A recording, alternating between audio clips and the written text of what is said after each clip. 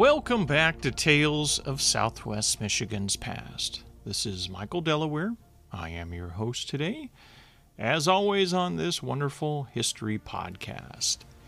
Today I want to venture into a subject that I've touched on a few times in the past in various episodes, and even with a few guests along the way, but I've never dedicated a specific episode to the subject matter, and that is of the mound builders. There's not a lot of information written about the mound builders and who they were, because archaeologists even today are only speculating on who these people were and when they actually lived in this region. But there has been a lot of evidence over the many hundreds of years of settlement in southwest Michigan that the mound builders were an ancient people that lived in this region. So I'm going to read you a few different references today on research done about the mound builders, not only in southwest Michigan, but some other parts of the United States. So come along and join me.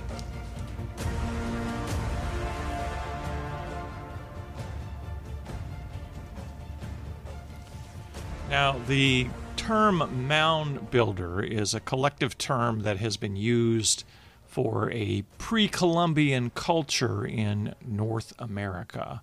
But the term itself has really no formal meaning as in terms of who those people were and if they were a collection of different tribes or different ethnic people in the region. There's really not a lot known. So it doesn't refer to a specific people or archaeological culture, but refers to the characteristic of mound earthworks that some form of indigenous people erected for extended periods of more than 5,000 years ago in the United States. Now, there is evidence of the mound builder cultures, if you want to call it that span a period of roughly 3,500 BCE to the 16th century. And there is evidence of the mound builders in the Great Lakes region, the Ohio River Valley, and the Mississippi region. Those are the three most common. There's some in Illinois and Louisiana as well. Well, Louisiana is essentially part of the Mississippi region. But now some of these mounds are much larger in other parts of the country. There's one known as Monk's Mound over in Collinsville, Illinois, which they estimate was built somewhere between 950 to 1100 BCE, and it is the largest pre-Columbian earthwork in America. And in 1988, there was a calculation done on the size of that mound, and it was estimated to be about 100 feet high and 955 feet long. And it included like an access ramp going up the backside of it that was 775 feet long or wide. And Monk's Mound roughly is the same size as the base at the Great Pyramid in Giza.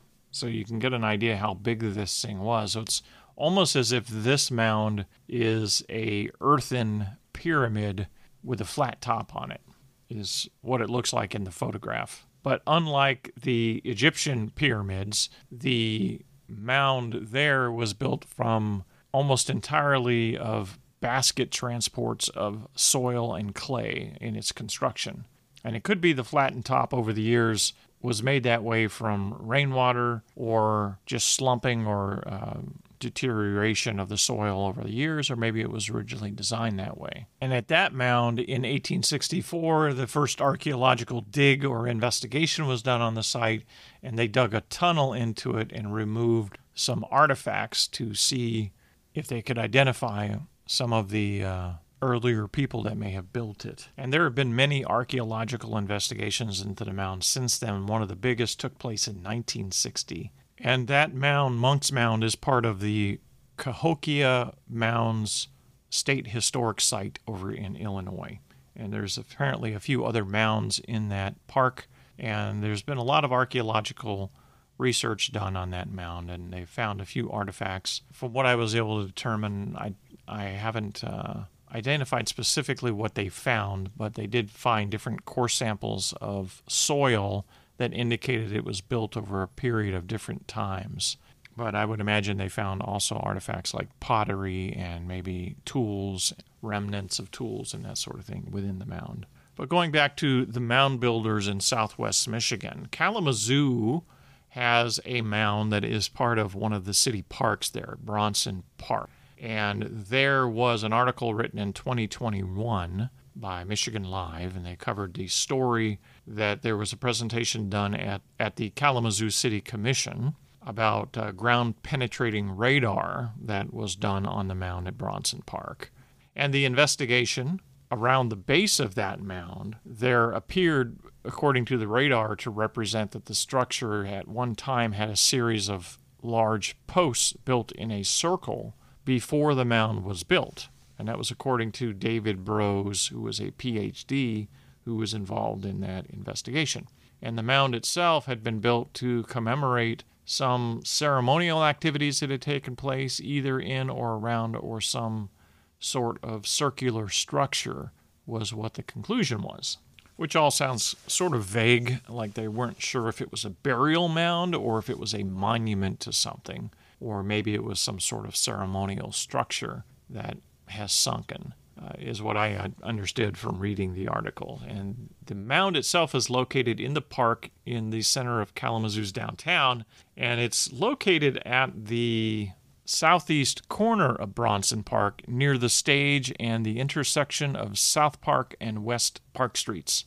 If you're going to investigate Bronson Park and look for it, that's where it is. And it looks like it's basically landscaped with a flower bed on top of it now, and it's roped off a little bit with, it's not really roped off, it's circular, marked with some landscaping stone so that you can't go climb up on top of it, not without disturbing the landscaping of the flower beds that are there. Now, according to David Brose, who is a research associate at the University of Michigan, who was involved in this little archaeological investigation, and he has a doctorate in philosophy and prehistoric archaeology, he said that there was no evidence of burials taking place that was found in their investigation.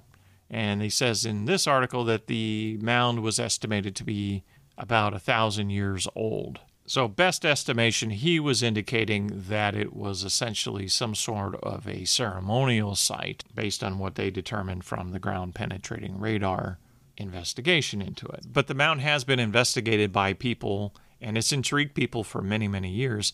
The earliest excavation known was in 1832, which would have been right around the time settlers began arriving in the Kalamazoo area. And for a time, the mound itself was used as a root cellar, storing potatoes and other things to feed the prisoners in the local jail as part of downtown. So they had dug a hole or excavated a hole into it. And, what they found when they excavated it, I'm not sure. I wasn't able to find an exact reference to when they excavated it. It was just referred to in this Michigan Live article that was what was known historically. So there's probably some historians in the Kalamazoo area that have a little bit more write-ups on that particular excavation from 1832. Maybe somebody recorded it in a biography of some sort. Now, I haven't been over to Bronson Park in a couple of years, so I was told by someone that they have it fenced off now. So that could very well be when you go visit that there's a fence around it. There's a photo in this article from 2019 that they had a construction fence around it so that the landscapers would leave it alone. But anyways, if you want to investigate that over in Kalamazoo, it's easy enough to find in Bronson Park. Now, there is another reference that I found on the mound builders from a history of Calhoun County. Now, I do know the location roughly of one of the mounds that had been here because I researched a story on a man that owned the land, and there was a reference to his being told by the Potawatomi to leave the mound alone, and he was found to be digging into it one day, and they came and basically threatened him and scared him so bad that he moved back to Ohio for a few years. He did not want to mess with the Potawatomi on that subject. But it was on his land, and that's actually part of the story of one of the new stories coming out in my book in March. But that location is just north of Gogwak Lake. But the book that I'm going to refer to that talks about the mound builders in a chapter is called History of Calhoun County. Now, there's a few different books that were written during that time period that was called History of Calhoun County. This is the one that is written and published by L.H. Everts and Company in 1877. And it can be found on the Library of the University of Michigan online if you want to search the history of Calhoun County. And when you do that, you're going to come up with 2 or 3 different references. There's one by Washington Gardner that was written much later in 1904 or 1914, something like that. But this one was published in 1877. And on page 11 in chapter 3, it's entitled Ancient Fortifications, Mysterious People, the Indians of Calhoun. And then he goes into their position on the Black Hawk War and the Indian trails and so forth. And I'm not going to get into the Black Hawk War in this episode. That's a subject for a whole nother episode. And I feel like I need to do more research on that before I'm ready to bring that story to you. But that is one on my list of future stories to talk about. But this chapter itself begins with talking about the mysterious people or ancient civilizations that came before, and he refers to them as the Mound Builders. And it says, along the valleys of the Kalamazoo and St. Joseph rivers are found the remains of an ancient and long since departed people, whom modern science, for want of a better name, has yclept the Mound Builders.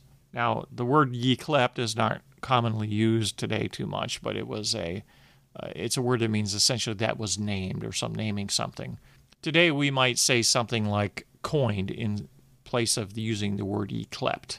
Moving on, the works of these unknown people are found throughout the entire United States, from the great copper regions of Lake Superior, where they once wrought and mined the mass copper, to the Everglades of Florida, where their shell mounds attest their presence, and from Maine southwesternly to the plains of Mexico.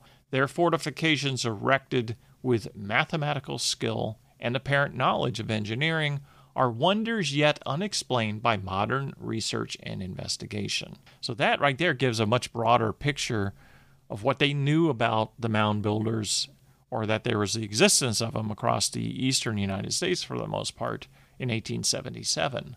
And he goes on to say the works of the Ohio and Mississippi valleys appear to be the earlier stages of the mechanical skill of people who, emigrating voluntarily or involuntarily to the plains of Mexico and the Yucatan and the highlands of Peru, carried on their art to grand achievement, as the magnificent cities and temples of the former places and the archaeological wonders of the latter country fully and grandly attest. So they're speculating here that the mounds were their earliest attempts at making these sorts of things, whatever they were used for, in this part of the country, and they progressively became better and larger and more technical as you head south, which is an interesting speculation on the history of the mounds, or interesting observation from their point of view, which would explain why the mounds in this area were not quite as large as I mentioned of the one earlier in Illinois, which was 100 feet high.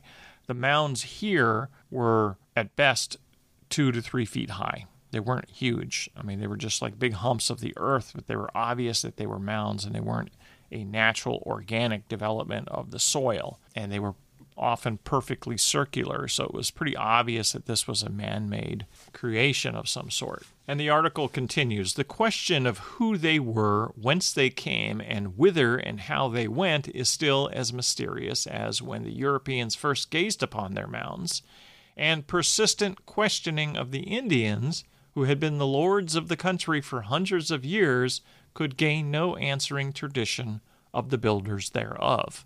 But undaunted and undismayed, the research goes on, and here and there evidence slowly accumulates that will in the future give the dead back again to the living, and the now undeciphered riddle will be read by the works that some race has left behind. We have full faith that the Rosetta Stone will yet be found by some Champollion, who shall be able to open the seals and read the hitherto closed book. Calhoun County is not uninterested in this research, for she has within her borders the monuments of this race that give her a history reaching back before the First Crusade. For the possession of Jerusalem, Calhoun was an old country from whose borders a people numerous and peaceful had passed away, leaving their memorials indeed for the pioneer of 1830 to wonder over, but nothing else to tell of their history now buried beneath the debris of ages.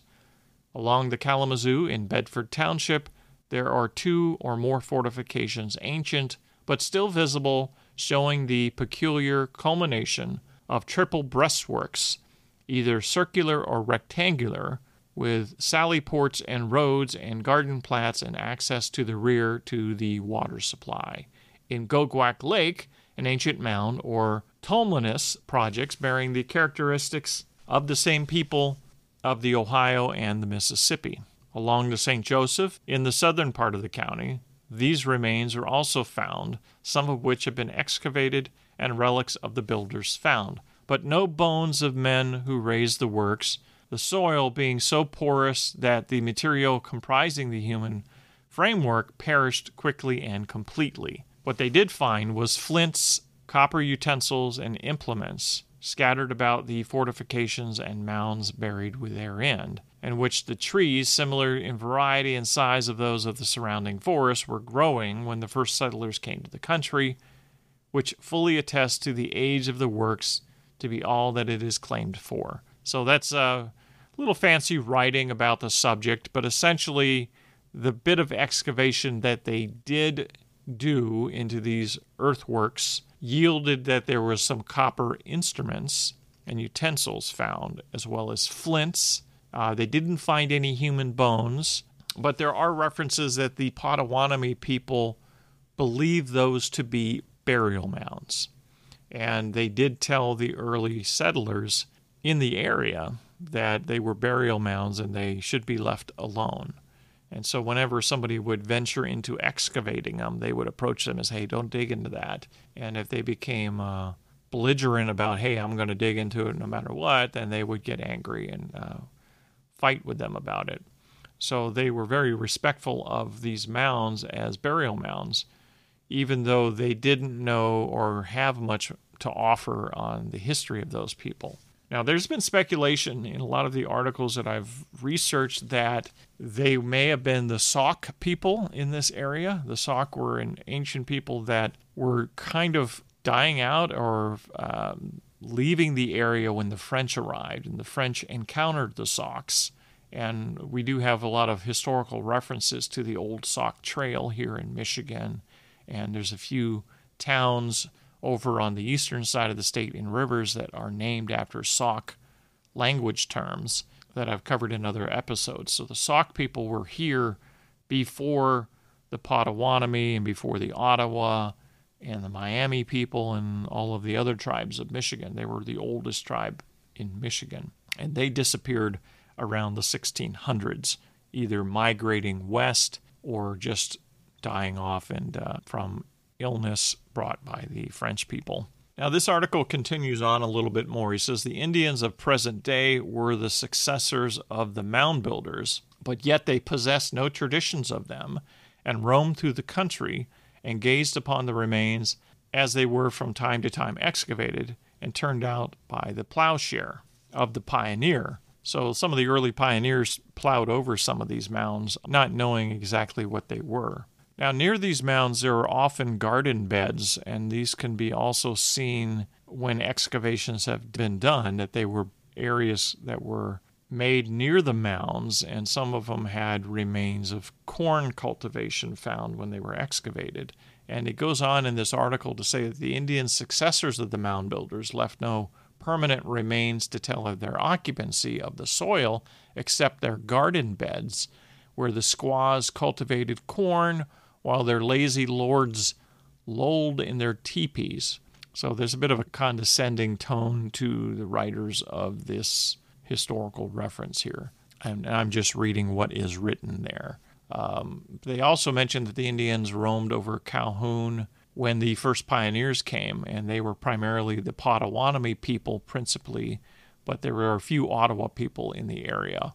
And the Ottawas were commonly called the Towas and Chippewa. But in essence, the Native Americans that were here were more nomadic. The Potawatomi and the Ottawa were nomadic. They moved around the region based on the season, whereas the mound builders, to build these types of earthen structures, were more of a permanent settlement type people that were in the area based on what was written here in this article from 1877. And that was why they were determined to be different from the Potawatomi and from the Ottawa. And when they would ask the Potawatomis and the Ottawas, they said they didn't know who they were. They were not connected to them. They were not their ancestors. And I did an interview with the cultural representative from the NHPP earlier this year, and I asked him about the mound builders, and said they were probably burial mounds was his speculation. They didn't really have much knowledge of them other than that they were something that should be regarded as something sacred, very much like we would regard a cemetery in our time. Now, historically, where do we get the idea that these were burial mounds? Well, between 1540 and 1542, Hernando de Soto, the Spanish conquistador, who traveled the southeastern United States as one of the early explorers, when he encountered many of the different people, it is believed that he encountered the mound builder peoples in that area, or the descendants of them, of that great Mississippian culture. And De Soto observed these people living in fortified towns with these lofty mounds and plazas, and he surmised that many of the mounds served as foundations for priestly temples. And there was one that was near present-day Augusta, Georgia, that De Soto encountered a group that were ruled by a queen, and she told them that the mounds within her territory served as burial places for nobles. So there are illustrations, if you look online, for some of these mounds or mound builders that were found during that time and who they were, based on De Soto's writings. And there's also some illustrations that were drawn during the French period, where they observe a burial ceremony, and the Native American chief that was being buried was buried in a earthen mound. And this was an illustration by one of the Jesuits, Lepage, who was a French explorer. And this was observed somewhere in the Mississippian Valley. So that's where we get the connected history, or the early references to these being more than just earthen mounds, that they may have been burial mounds of prominent people within the tribe or group of people that this civilization represented. But nonetheless, it has been a fascination by archaeologists, even in present day, to find some clues to who these people were. And there's a lot of theories and speculation. There's been some artifacts found over the years.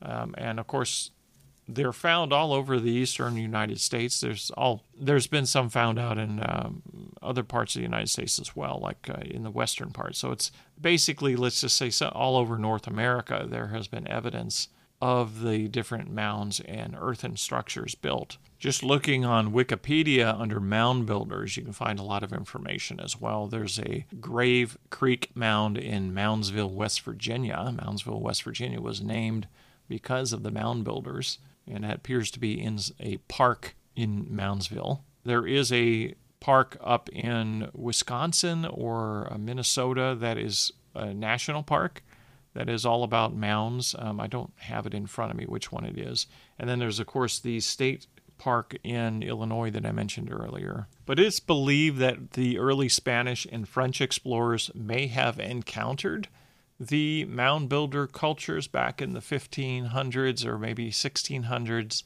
and that was at the tail end of their existence as a people, or maybe they migrated to South America and disappeared and relocated there, or perhaps they migrated north up into Canada.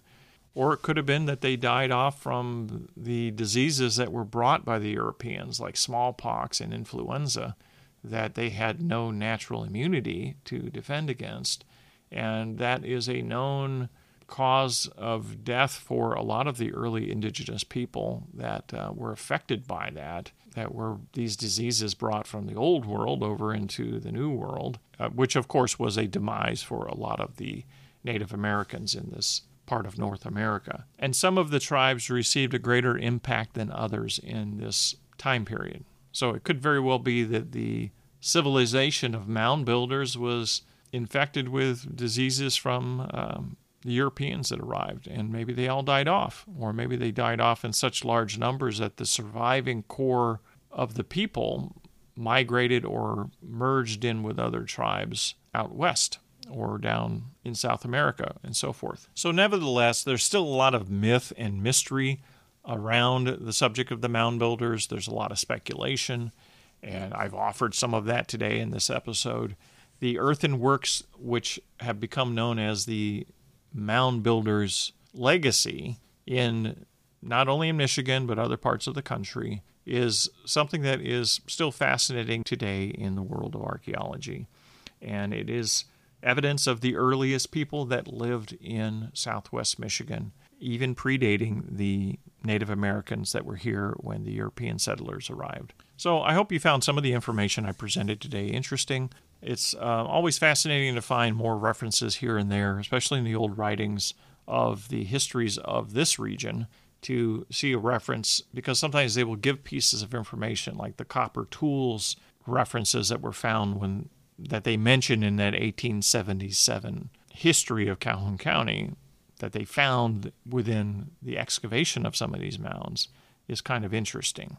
And it's not something that I've seen referred to many other places. So where those artifacts wound up, and probably in some private collection, or maybe it was in some kind of school or institute, or maybe it's sitting in a archive somewhere at the Smithsonian, for all we know.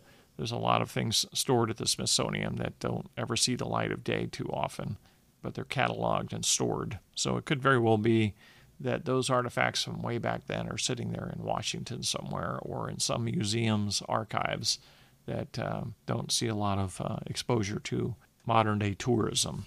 But that's going to conclude today's episode. I hope you enjoyed hearing about some of the details that I was able to find on the subject of the mound builders. If you found the episode interesting, please be sure to leave a rating or review on whatever app that you are listening on. If you're a Spotify listener, please be sure to share this with other people that you know that use the app. I'm trying to build up my Spotify listenership by the end of the year. And if you'd like to reach out to me, you can find me at michaeldelaware.com. I'm always happy to hear from my listeners. There's a contact form on my website that you can send me a message through there. But also, if you do visit the website, check out my calendar of upcoming events for my book tour in 2024. That's going to be coming up sooner than we think. We're already in November now. And the first dates on my calendar after my book is released on March 11th are on that calendar list there. And there's some dates in March, April, and early May. And I'm working on some interesting projects right now. I'll see how they develop. I'm trying to do a true crime 2-hour symposium over in Jackson sometime in early April. And I made some contacts with some people on Friday about that, and we're kind of molding the idea. I think I have at least one other author that's going to be part of that, and I've reached out to another half a dozen other ones that I've interviewed here on the podcast. So stay tuned, and I will make an announcement about that as it gets a little bit closer. And until next time, when we take another journey into yesterday and we explore even more fascinating tales of Southwest Michigan's past. Thank you for listening.